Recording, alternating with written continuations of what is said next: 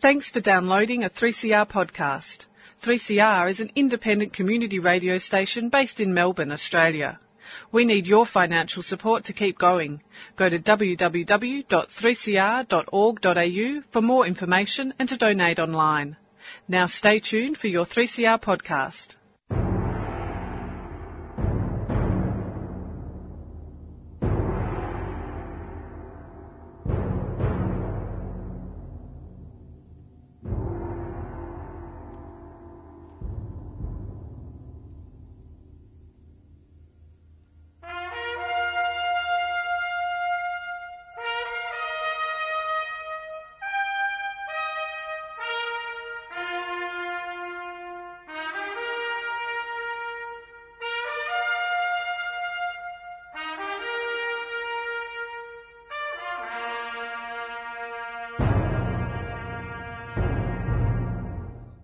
Good afternoon, listeners. This is the Dogs Program. The Australian Council for Defence of Government Schools is here every Saturday at 12 noon, and we promote and we defend public education, and that's education that's public in purpose and outcome. Above all, it's education that is available to all children because it's on open access. All children have the right to the very best education that the taxpayers of this country can pay for. And we also believe that it should be publicly owned and controlled, and there should be public provision by our politicians that they should take responsibility for the promotion and for the very, very best public education that we could have in this country. Now, we know that's not the case. We know that particularly since the 1960s and the 1980s, private was somehow ideologically being considered to be better. And we know that it's not. It hasn't worked. It's failed. Now, in press release 738, which is at our website at www.adogs.info, there's been an admission that privatised TAFE is a failed experiment in market-led education. Finally, the penny's starting to drop. Privatisation of education in this country just doesn't work. Why not admit the same about primary and secondary education? In recent weeks, Simon Birmingham attempted to make South Australian TAFE failures a political football in the South Australian election. In the process, he's made the TAFE crisis a federal election issue. The Labor Party's taken up the TAFE crisis, one created by privatisation of educational opportunities, which they helped along, by the way. The Gillard government were very happy to go along with privatisation of TAFE provision. Failed experiments in market-led education, primary, secondary and tertiary, need to be buried once and for all. Now, Birmingham referred the South Australian mess, which had prompted the Australian Skills Quality Authority to suspend qualification registrations by 10 South Australian TAFE courses, to a Senate committee. Oh, that was was politically inept, because the committee, with a Labor-Green majority, had no difficulty in shifting the focus from local failures in South Australia to the nationwide problems of the vocational education system.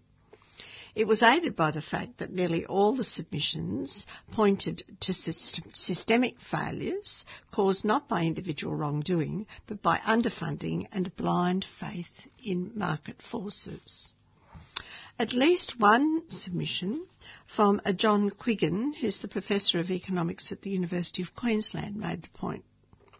This is what he said in his submission, and you can find it on insidestory.org. If you go to Inside Story, you can find his full article, which is a very interesting one, and it has material that he put in his submission. Quiggin wrote, "Vocational education in Australia is in crisis. Traditional on-the-job training through apprenticeships and traineeships is in decline. Technical and further education funding has been slashed, leading to the closure of many TAFE colleges and large-scale loss of teaching staff. Billions of dollars have been wasted on ideologically driven experiments in market competition and commercial provision, most notoriously through the rorting of the fee help system. The most obvious problems have arisen in the commercial sector itself, where most of the leading large-scale providers have been exposed as essentially fraudulent, exploiting government subsidies and leaving students with worthless qualifications. But the pressure to respond to market competition has also had damaging effects among TAFE colleges. The problems reported in South Australia are consistent with this analysis. This failed experiment in market-led education needs to be buried once and for all. Now, the Labor Party has got the message. This is an election issue. A shortened Labor government, aware of underfunding and privatisation rorts, remember they started it, will undertake a comprehensive review of the national vocational education and training sector. That's what they're promising if they get into government. But when will our politicians understand that they must get rid of the shonky private operators, including the religious providers, and deprivatise, that is, nationalise the primary, secondary and tertiary systems of education? Now, that's our press release, and a bit later on, Robert will give you a bit more information on the Quiggin submission to the Senate committee. But we've got another one this week. There are two issues that we'd like to refer you to on our website at www.adogs.info, and here is the second one. Press Release 739, Wealthy Schools Building Projects, the Politics of Envy Ritual. The resources arms race of the wealthy private schools has hit the newspaper columns again. The outrage, understandable outrage, of the use of public money for the extravagant new building plans has long hit the egalitarian nerve of those in poorly resourced public schools. Yet here it goes again. Pallavi Singhal of the Sydney Morning Herald has told us that a $25 million library designed to look like a Scottish castle, an orchestra pit and a chapel nestled into nearby bushland are just some of the new features planned for Sydney's elite private schools, despite complaints from neighbouring residents and local councils. In Sydney, 7 of these really wealthy private schools, and believe you me, they are. If you think it's bad in Melbourne, along the Glenferrie Road and those roads with all those wealthy private schools, MLC and Xavier and so on, if you think that's bad, then you go to the eastern suburbs of Sydney. Believe you me, they'd leave those schools for dead. What's more interesting than the arms race ritual is the arguments of those who are, as usual, outraged. Instead of merely mouthing a proper application of a needs policy, or noting, as Associate Professor Helen Proctor of Sydney University says, it does seem extraordinary that those very top schools would need government funding, other, older 19th century arguments are finally surfacing. Chris Bonner has recognised the ritual and questions the assumption that private schools are saving the government money, because that's what they come up with. This is our money, and go away, we're saving you money because look at all these students that we have in our schools. Given the level of overfunding of so many private schools, he's not far from getting to the dog's position. That's what our forefathers did in the 19th century. They said, if we are already paying for these schools and they're not giving us what we want, why not rationalise and nationalise them? Privatisation and throwing the opportunities to the winds of market forces has failed. And this is what Bonner has to say in his Pearls and Irritations. But I'll leave that to Robert too. So there's been a number of rituals. As soon as the schools go back, then we get the usual rituals, don't we, of what the newspapers say, expecting us to be outraged at it and then getting us to write all the letters in because it sells papers. But is anything going to be done about it? That's the question. And the Labor Party and the Greens are reacting, but not enough for the dog's purposes. But let's have a little break. Those are our two press releases that you find at www.adogs.info will have some lovely Schubert, and then Robert will give you some more information.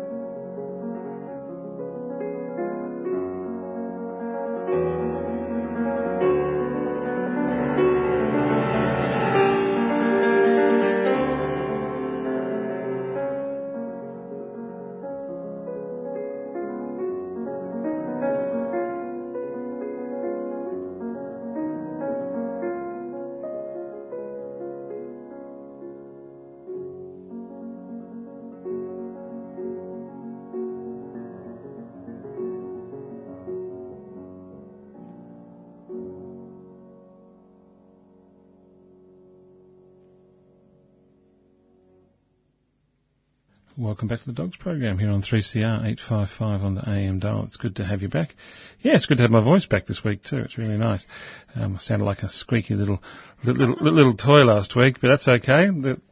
My voice has come back and my illness has passed, so I'm here to talk to you about something serious in a serious voice. After, of course, we've listened to some lovely, beautifully serious music, some Schubert there. Here on the Dogs program, The Defenders of Government Schools on 855 on the AM dial. Now, last week, if you were listening, I promised I'd continue on our extended in-depth series on what's going on with the Ruddock inquiry into religion and the state in terms of special privileges which are going to be thought about and perhaps legislated on, special privileges to religious organisations in this state. But before we get onto that later in the show, I really should fulfil some promises that the Gene was making on my behalf in terms of filling in you some details on, I suppose, the low-hanging fruit in the private school, public school debate, which is how much ridiculous numbers of dollars are spent in private schools on things that private schools don't need. When I say dollars, I mean taxpayers' dollars. It's really quite simple. Chris Bonner, who's a friend of the Dogs program, probably should join the Dogs because his opinions are pretty much now the Dogs' position, as are many other people, which I'll be discussing later in the show. As I say, later in the show, as well as Chris Bonner, I'll be talking about the words of 3 anonymous teachers who put an article in The Age.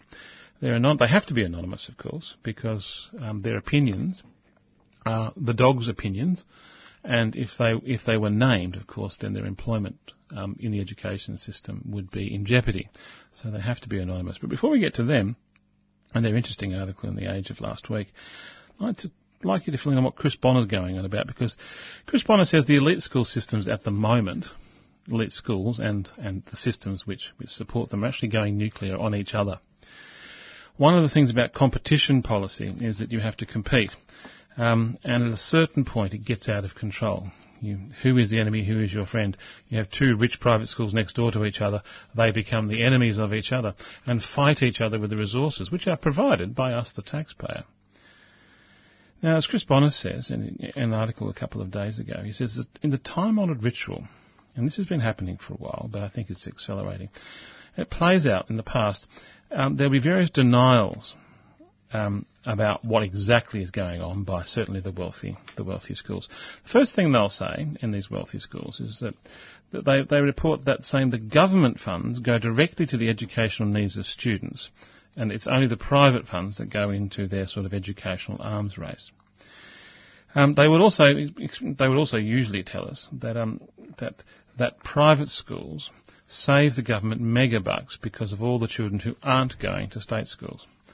And anyway, student outcomes, the better outcomes at private schools justify the huge expenditures that have been put into these rich private schools. Now, the embellishments will apparently include things like an outdoor rooftop learning terrace, aquatic centres, orchestral pits, and of course a bush chapel in the bush that they buy and build.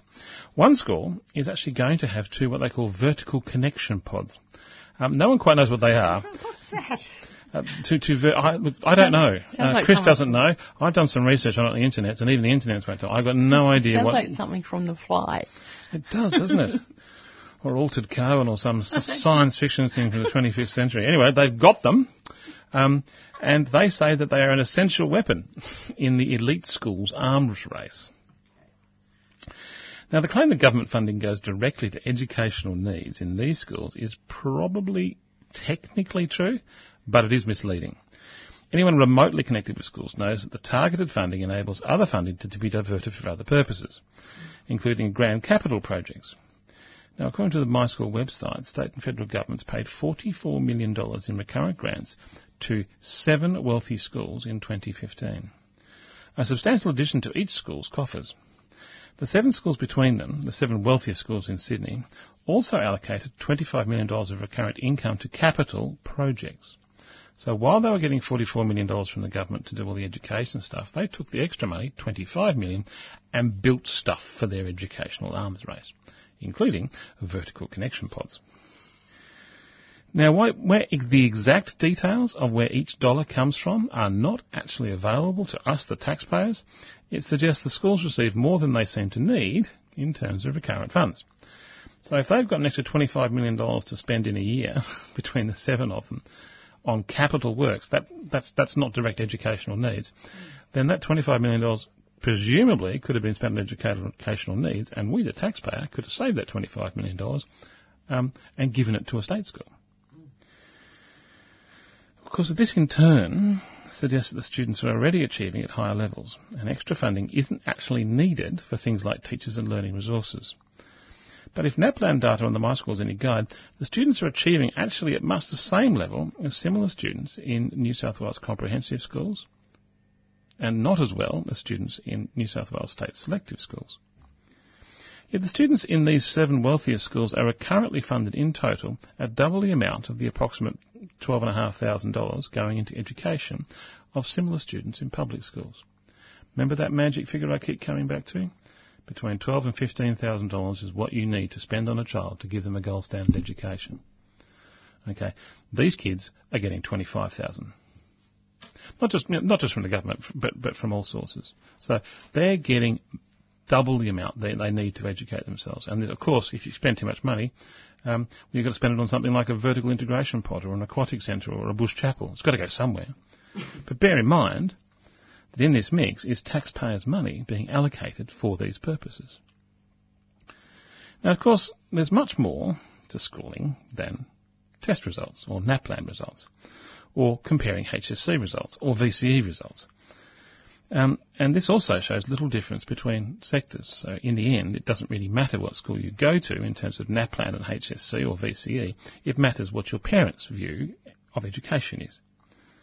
And yes, it's almost certain that the wonderful outcomes, which can't be measured, will feature among the claimed advantages of these wealthy schools.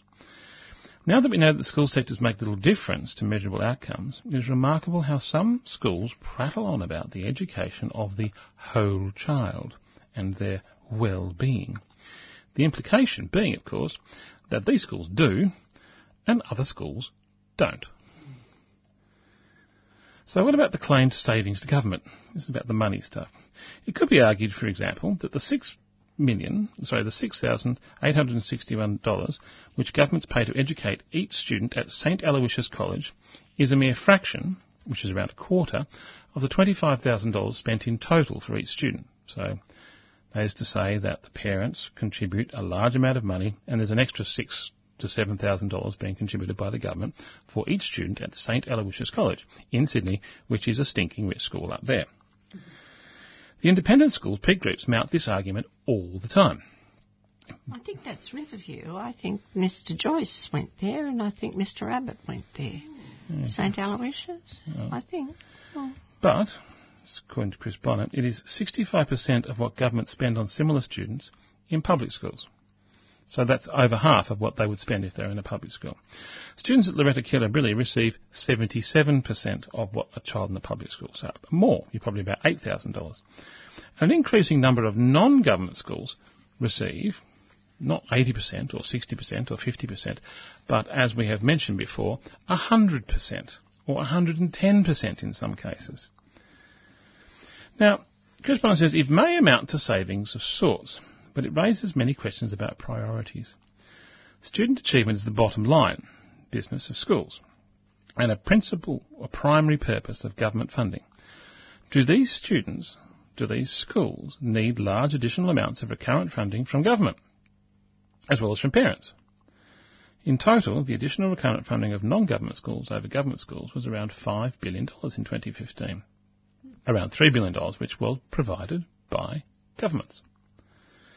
If reallocated, even a proportion of this $3 billion going to independent schools would provide extras for schools where the investment would make measurable difference. Now, bear in mind, these kids in these wealthy schools are doing well.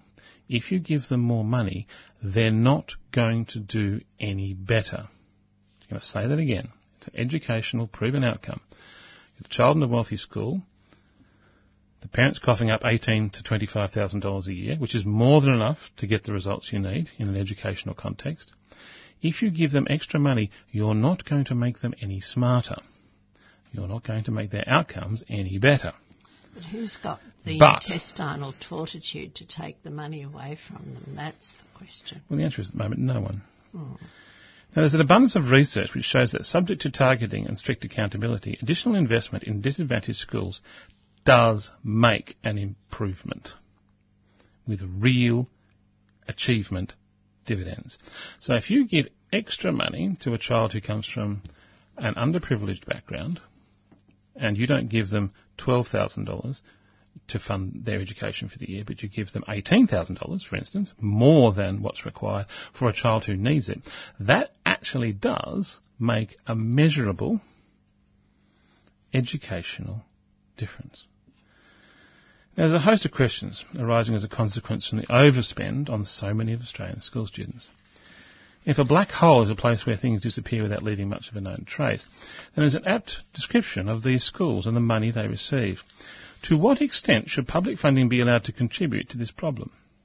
Many politicians and commentators wring their hands over the amount going into schools with little apparent return. In this context, the questionable priorities of government have created a big part of the problem. In the past, such concerns about elite schools are written off by some as the politics of envy. The unearned status of these schools and the funding they receive is really the politics of absurdity, according to Chris Bonner. Now, this gets back to the old argument, which Birmingham often trots out and Pyne used to back in the day when he was Education Minister. More money doesn't make any difference, so why spend more money? Mm-hmm. Well, I think what Chris Bonner is saying, and I agree with him, is that he's partly right. If you give more money to a child that already has enough, it will make no difference. If you give more money to a child that does not have enough, then that is where you make the difference. You're listening to the Dogs program here on 3CR 855 on the AM dial. I'd like to segue into this because there's another perspective.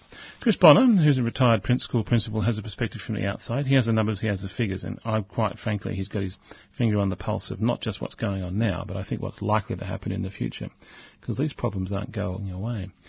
We're going to have a little break, a few station messages, I think, and after that, I want to talk about what some teachers, some anonymous teachers, some teachers that have to be anonymous because we live in a country, in a state, in a regime that means that teachers are not free to speak about educational issues in the public sphere. The same sometimes applies in the tertiary sector too, unfortunately.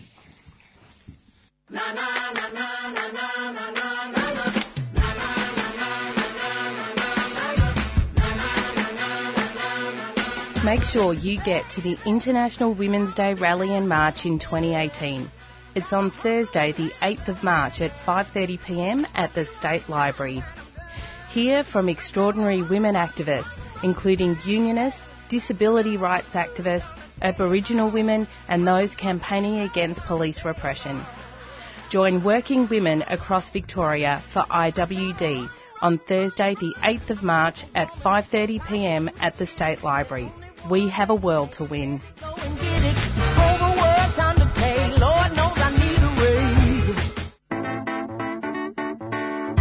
Want to support 3CR's diverse and independent voices?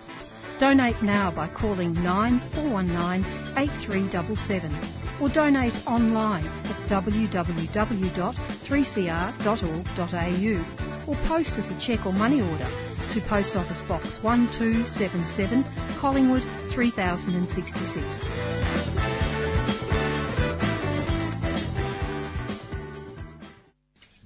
Welcome back to the Dogs program here on 3CR 855 on the AM dial, and of course we have our website at www.adogs.info. It's www.adogs.info, where you can link to our podcast to this as well. In fact, you might be listening to this podcast through our website. Who knows? Glories and wonders of the internet. I'm referring to a really interesting article which wasn't written by me. Probably could have been or should have been. It was written by Anonymous. It was written by Anonymous on the 24th of February 2018 in The Age. And the title of this article in The Age was, "Why Are the Liberals So Terrified of Our Schools?" Fascinating construct, fascinating concept. Now, I can't tell you who's written this because they're anonymous, but I do think their words are powerful nevertheless. The article says, when the Victorian opposition leader, Matthew Guy, tries to whip up a moral panic about the state of our education system, it is only so he can propose kicking it further down the authoritarian path. The Victorian Liberal National School Education Values Statement, which they put out 2 weeks ago, we haven't referred to this because it's very torrid reading. In fact, as a person who involved in education, anyone involved in education, it's just pseudo-fascist claptrap. It's really weird, actually. Like, it's like Dutton got hold of education policy. No, seriously, it's weird. I won't go into it too much because it disturbed me. Well, Mr. Guy is a disturbing person if you look at what happened down on the on the Fisherman's Bend business. Well, I can't because I'm not a town planner. I can't comment on that directly, but I can comment on anything that says school education values statement is going to turn up some weird stuff. And it was released just a little while ago. And it was responding to what they thought were the critical problems of the stagnation of literacy and numeracy test results as evidence of a breakdown of discipline, as a breakdown of teaching the basics, and then breakdown of instilling sound values. Where's the evidence? No, I can't. Well, there isn't any. Sorry, I'm sorry, Jean, but you're absolutely right. It's a very good question. The answer is there isn't any. But Matthew Guy is a politician. And he thinks he's got the idea that if he gets tougher on education, crime, or whatever, just tougher on something, then everyone will vote for him. So he thinks the problem with education in Victoria is discipline, teaching the basics, and instilling sound values. And I'd just like to add at this point, before I continue with this article, Mr. Dutton wants to have a Pledge of Allegiance in primary schools introduced as of 2019. He thinks that everyone should chant out a Pledge of Allegiance to Australia every morning before school. That's Dutton's solution to the discipline, basics and values problem. That sounds I like kid Mr. you not. Erdogan in Turkey. It also, it's what they do in America. It's ridiculous. It's getting a bit weird, isn't it, dear listeners? This is Australia we're talking about. Anyway, I'm going to fill you in a little bit more on what Mr. Guy's plans are. These authors describe them, back to their words now, not mine, include installing police in our 10 most high-risk schools. So he's going to have a risk assessment for all schools. Are they going to arm them? Well, they will be armed if they're police. Of course. All police are armed in Victoria. Yes, outrageous. And they always go in pairs and they always wear flak jackets at all times. That's part of the new police protocols. So, they'll be armed and they'll be in flak jackets.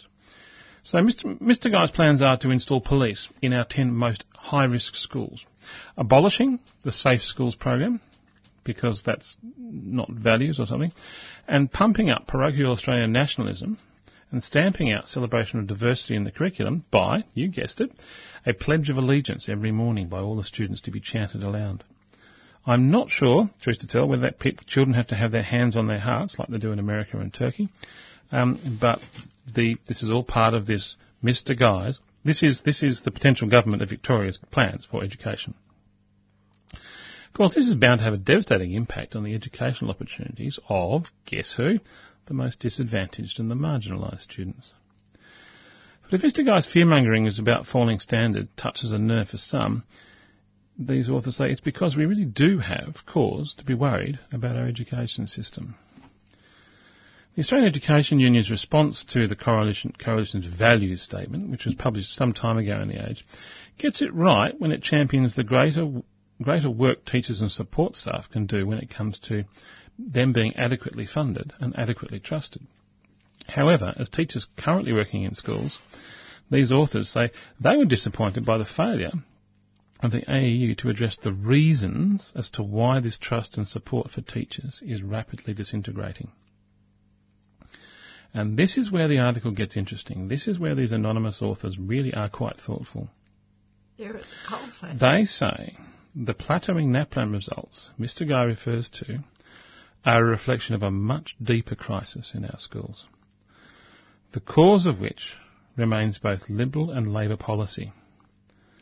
The thoroughly discredited, market-based model of education is the problem. Research suggests this has been a key factor in the recently flatlining of student results in Australia. Now, Mr. Guy claims billions of government dollars spent over the last 15 to 20 years have done nothing to improve educational standards. Frankly, many teachers would agree, although not for the reasons that Mr. Guy suggests. In the first place, public schools have not seen the majority of the funding increases. Between 2006 and 2016, over those 10 years, government funding to public schools increased around about 23%, round about the rate of inflation over that time. In the same period, government spending on private schools increased by 42%.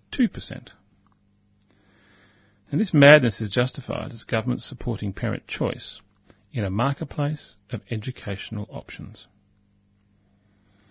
The Liberals, not so invisible hand of the market, reached peak corruption last year when the Turnbull government legislated to federally fund 80% of private schools' basic needs, while funding only 20% of the government schools' basic needs.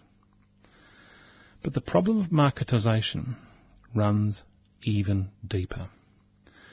Public schools have been set in competition not just with private schools, but with each other. We have had nearly 10 years of Labor's My School website, which encourages parents to play the system like the stock market. Low scores are punished with low enrolments, as privileged families flock to high-performing schools, and the least socially mobile remain in schools with the least resources to support them. I'm going to say that again. The least socially mobile remain in the schools with the least resources to support them.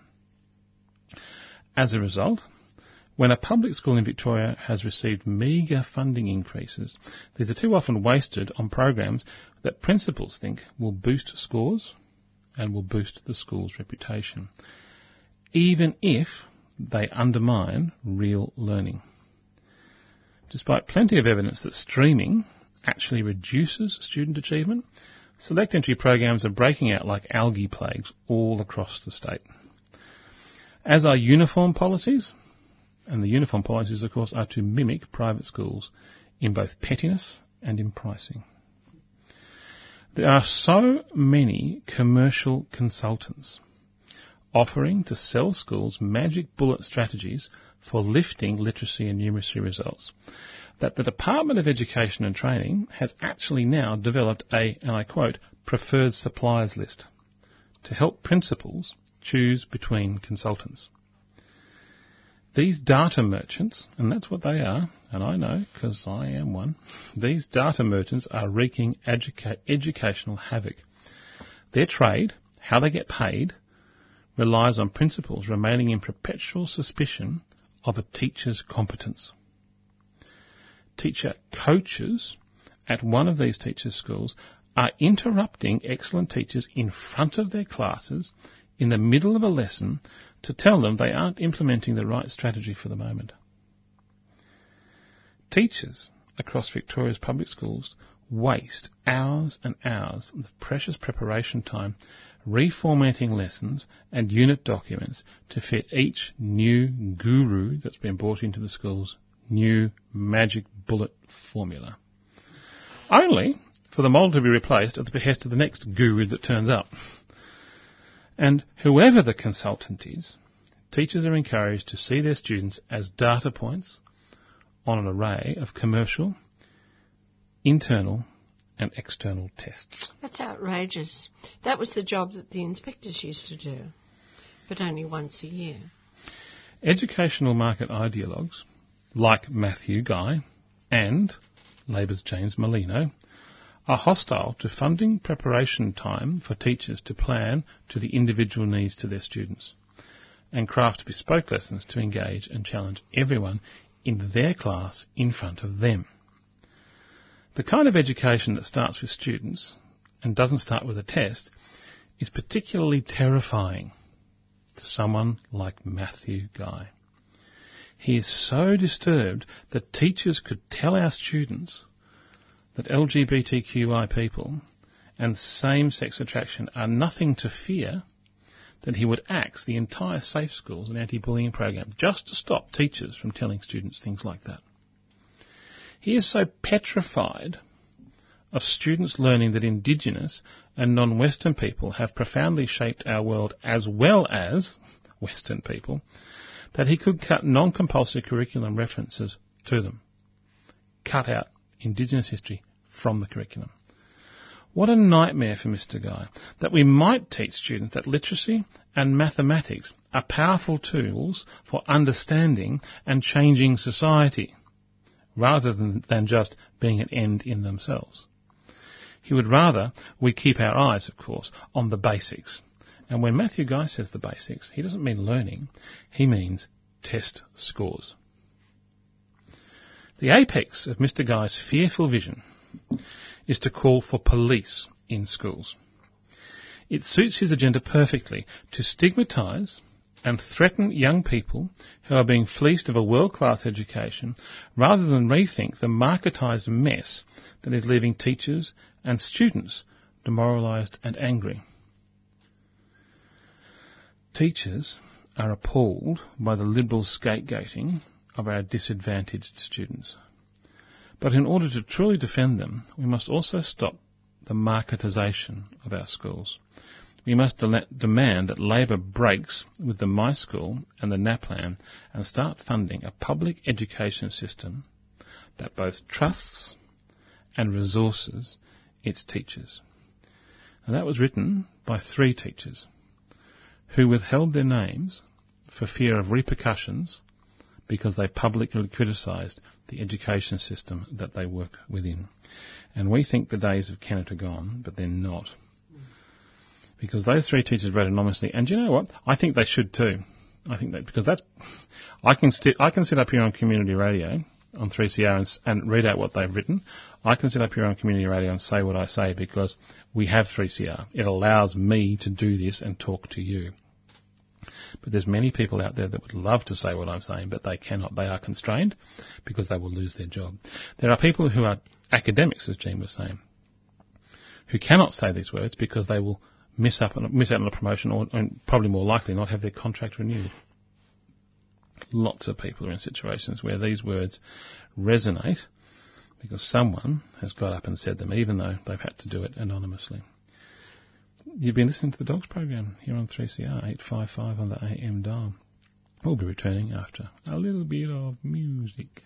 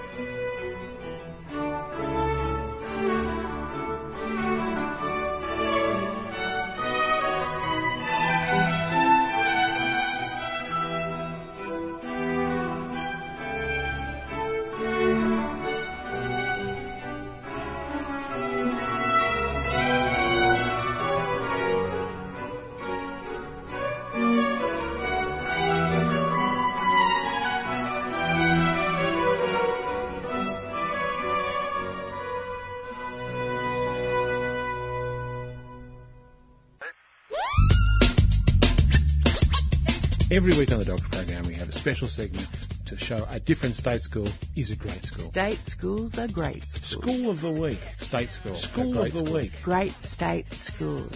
State schools. School of the week. School for the week here on the Dogs program.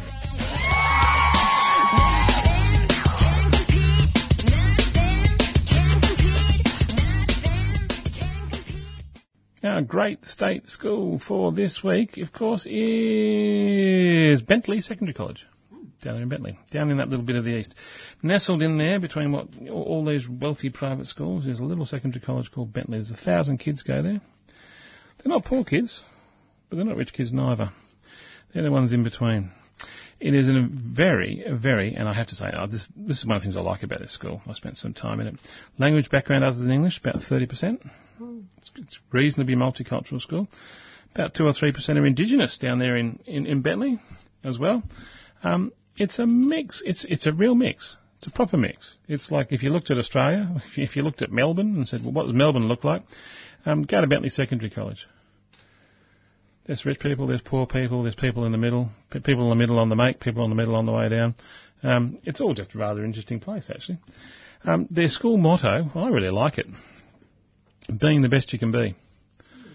Nothing fussy, nothing fiddly, just be the best you can be. They set very high expectations down there. I know I've worked with them, and they have very good and energetic teachers.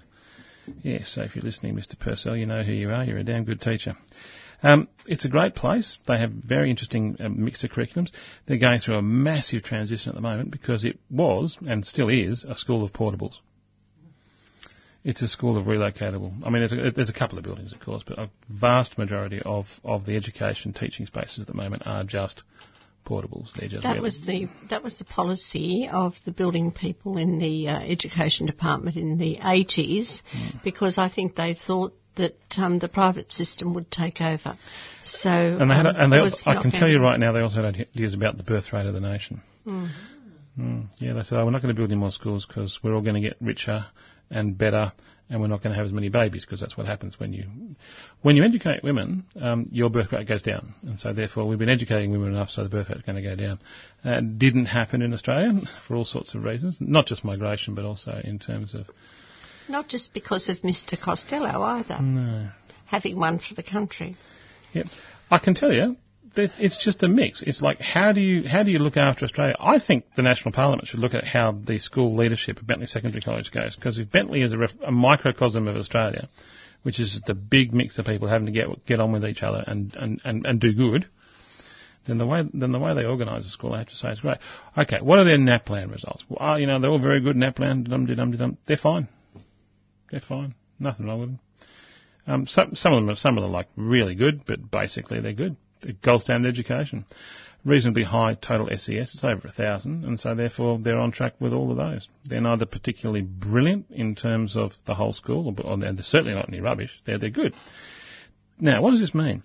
It means if your child goes there, your child has the capacity to have a gold standard education. That's your child. That's all you need to know. That's what the government should provide. Government should provide a school that's open to all, offensive to none, free, because I, as a taxpayer, am quite happy to pay for the education of other children. I think that's perfectly reasonable. Free, secular, universal, open to all, and gives you a gold standard education. That, by definition, is Bentley Secondary College. They've got smart kids, they've got kids that struggle, and they look after the kids that struggle, and they support the kids that are smart. That's all you want in a school. So, how much does this cost us? How much is it costing you? Well, it's interesting, and I find this rather interesting. It costs us, the taxpayer, about $10,000 a student a year. The parents down there in Bentley cough up a little bit, about $1,500, for all the stuff. Per annum. They have a uniform policy, but it's not too strict. The kids are cheery, They have a happy time. Sometimes you like school, sometimes you don't. But the environment the school provides allows you to enjoy school. There are some schools I've been to, many of them quite prestigious private schools, where the school does not allow you to enjoy your time there. Or it allows you to enjoy it within certain very strict boundaries, which they would describe as value-based boundaries. Bentley Secondary College has proper values. And the values are, you're welcome. You're welcome if you're here to be the best you can be. And if you do that, it's a simple rule, then you're welcome at this school. And that's what they have. And you know what? Their enrolments are going up. They're in the middle, I have to say, down there at Bentley. And it's one of those things where if you're in the middle of a renovation, it's never any fun. But yeah, looking forward to the end of it. They're in the middle of a massive renovation because they've done the right thing year after year after year by the kids in the community down there at Bentley. Obviously, in that situation down there in Bentley, there's a lot of kids that are sent off to private schools because parents think that that's what you have to do in the Australian environment. So I suppose in many ways, Bentley Secondary College deals with what you would call the dregs, inverted commas. Well, I tell you what, these dregs at Bentley Secondary College will absolutely cream it at university because they know what life's like when they get there. So congratulations to our great state school this week, which is Bentley Secondary College down there in Bentley East. Congratulations to the teachers, the kids, all the administration staff. You're doing a slap-up job. And when your renovations are finished, I'm sure you guys will fly together. Want to defend government schools? We are the Dogs, D-O-G-S, Defenders of Government Schools. Every week on the Dogs program we have a special segment to show a different state school is a great school. If you're a parent, or if you're a kid, or if you're involved in the school in any way whatsoever and you love your state school, give 3CR a call. We want to hear about these schools that we're defending. Brunswick Secondary State schools are great. Harkaway Primary Great school. State. Sunshine North Primary They're really School. concerned about the welfare of the kids and their growth as people as well as learning. You put on plays, you've got enrichment, you've got physical education, visual arts, languages, all that. In fact, is there a cooking? Actually, an embracing of kids from disadvantaged backgrounds and with additional More needs. than half of your kids are from some of the poorest families in Australia. Yeah, definitely. That's the community and that's who we're servicing and that's who we welcome into the school. Outdoor play is linked to healthier and happier children. This, in turn, leads to better grades. In the When weekly they have assemblies and stuff, they have a little thing, you've been caught being good, and they have a value of the week each week, and so it's not just words, it is actually... So what do the teachers do when it's a building site? Yeah, they kick themselves out of their own staff room and turn it into a classroom. Just a really nice culture and an emphasis on social skill building as well as learning.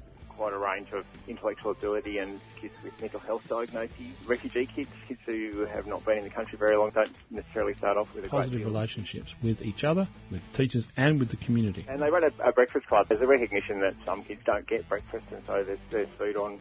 If you are involved in a state school and it's a great school, we'd love to hear from you so we can talk about it and tell the world. Leave a message for the Dogs at 3CR on 94198377. State schools are great schools. Great state schools.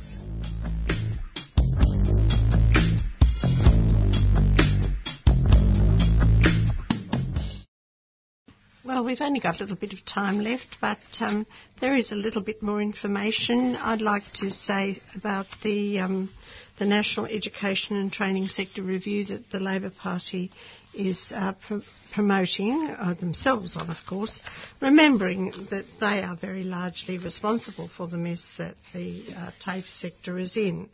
But they are blaming the Turnbull government for doing absolutely nothing for the TAFE sector, and there is some truth in that. What has happened to the actual apprenticeship system is also a national disgrace. And they're saying that when they do, and if they do get into Parliament, a federal Labor government will make skills and training a national priority. They are also saying that the Liberals have cut almost $2.5 billion from skills and training since they came into power, including $1 billion from the apprenticeship programs and the Tools for Your Trade program. And this, of course, puts us in a very bad position when it comes to the so-called house building recovery that we're supposed to be in for our economy. There's something odd about it, especially when Mr Abbott then gets up and says that we had better cut our immigration intake, because where are we going to get the skills from unless we bring in the skilled people from other economies that are struggling to try to boost our own. And they also claim, the Turnbull government, that government-owned providers will be funded on the same basis as private providers. So there's no good news in the Turnbull government's treatment of TAFE, and one wonders really whether or not the Labor government are fair dinkum, especially when you look at the figures. But all we can do at this stage of our program is recommend that you look at our website at www.adogs.info and press release 738. But one very small thing before we go. There was outrage from the secularists and others in Victoria, maybe in New South Wales, that Mr Birmingham went to a group of Christian I think they were educators, and said that he thought that the Bible should be studied in all schools, particularly state schools. What did he say? Did Simon Birmingham push the Bible as a key text to study in Australian schools? Now, I'm now going to read you something from the rationalists in New South Wales, because whatever they are about trying to promote the truth. And they said that he didn't really say that. What he actually said was, the Bible is a key text that, through the teaching of Christianity, has had a fundamental impact on the Australia we live in. Christianity's history and place in Australia is already part of the national curriculum, making some study of the Bible entirely consistent with adherence to the expected curriculum. So I just thought that I'd put that in. It is important when we are dealing with matters educational and we are dealing with outrages of people that we don't get involved in any kind of fake news. Indeed. I would actually add to that, Jane. That is, in fact, the exact words that he used, but I think the context is important. Where he said it. He said that as an invited speaker by a Christian American activist called Chuck Stetson, who's the founder of the Bible Literacy Project that promotes academic study of religious texts around the world, and who he did it on the stage with. Kevin Donnelly was one of the speakers as well. Birmingham was clever in terms of the way he said it, but he was in fact speaking to a very particular audience, and it was the audience of the New Hope Capital organisation. And this fellow, Stetson, actually travels the world promoting Bible study. And he was very careful in Australia. And I'm pleased to say when he came to Australia to promote his ideas, he was more careful than he would have been in the United States, because he did talk about the Bible in a secular context in state schools. Of course, that is 60% of the schools in Australia. The other 40%, of course, can feel free to teach the Bible as a key text in a completely different context. So I think it's good that you pointed that out, Jane, in terms of what the minister said, but I think it's important to say who he said it to and who he was saying it with. Indeed. This is the end of the Dogs program here. We've had our time on the radio for this week, but we'll be back again next week. If you're interested in what we had to say, you can check us out on our website at www.agdogs.info, or indeed you can go to the 3CR website at 3CR, that's number 3cr.org.au. But until next week, of course, when we're back fighting the fight again for the benefit of state schools and indeed a secular society here in Australia, it's bye for now. Bye for now.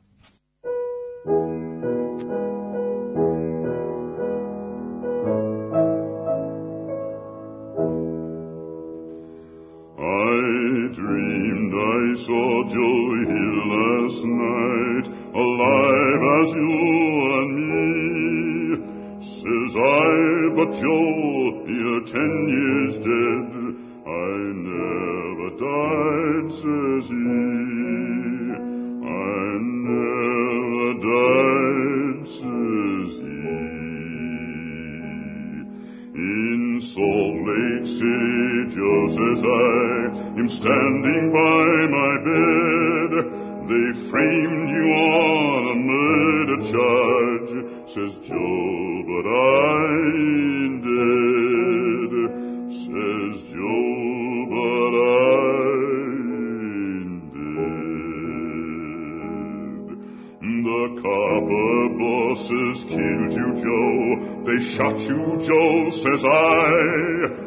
Takes more than guns to kill a man, says Joe, I didn't die, says Joe, I didn't die. And standing there as big as life, and smiling with his eyes, says Joe, what they can never kill, went on to organize, went on to organize. From San Diego up to Maine, in every mine and mill, where workers strike and organize, It's there you'll find your hill. It's there you'll find your hill. I dreamed I saw Joe Hill last night, alive as you and me. Says I, but Joe, you're 10 years dead.